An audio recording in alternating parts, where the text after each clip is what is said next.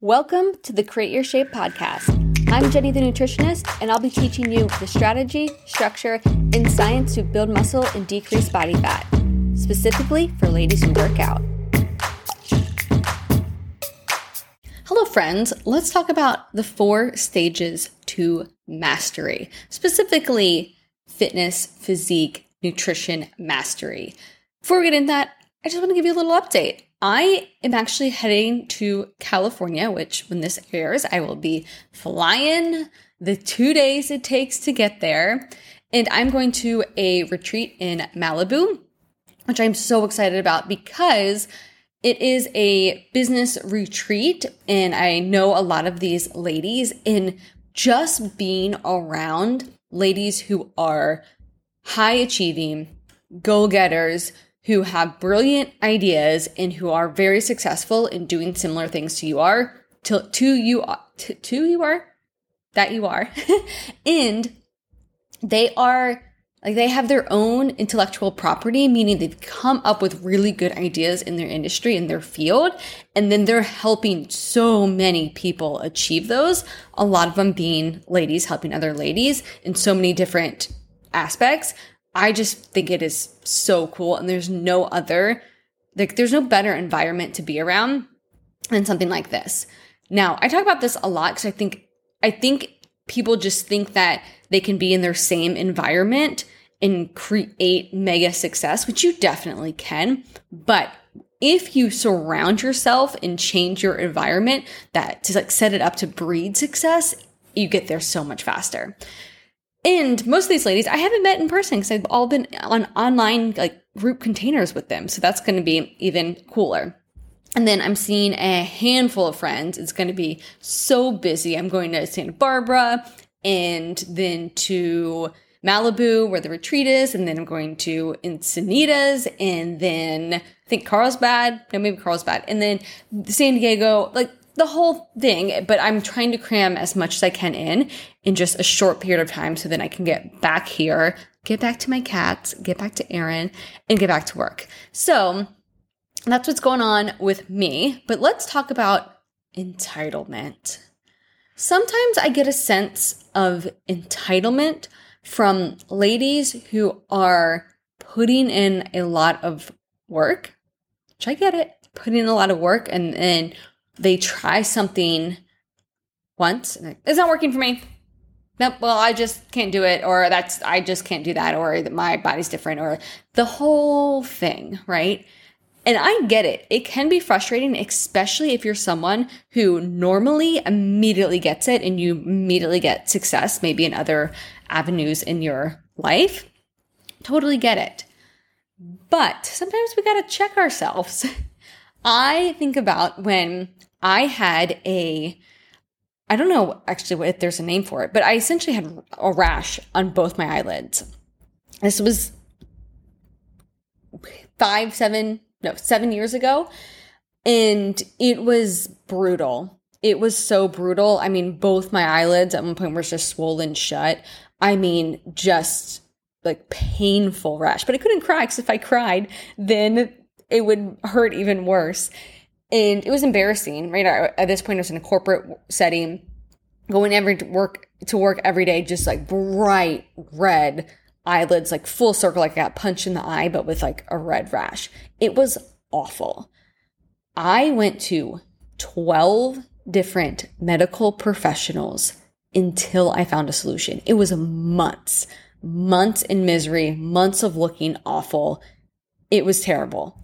But I went to 12 different medical professionals because I was determined to figure it out. And obviously, none of the other people could, not the acupuncture person, not the first allergist I went to. I did shots. I did acupuncture. I did needling. I did all of these different things. I went to an Eastern medicine person and did all these herbal teas and just everything. Went to a dermatologist, an allergist, I went to multiple of each of them. It was awful.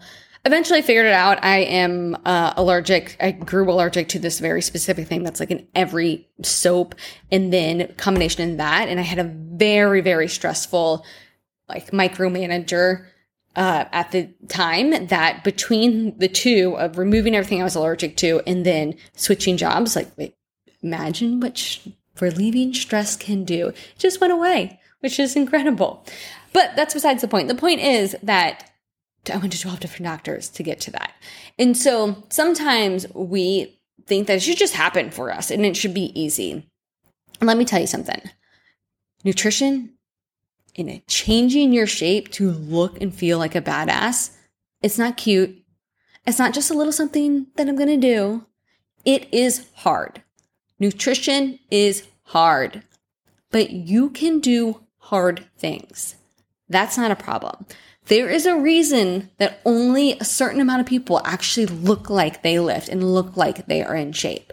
And it is because they get to this level of mastery and they don't give up just once they get to one level. They get through all 4 levels to get to this level in their shape, but get to the mastery to keep it. So here are the 4 levels of mastery. I didn't make this up, but it definitely applies to here.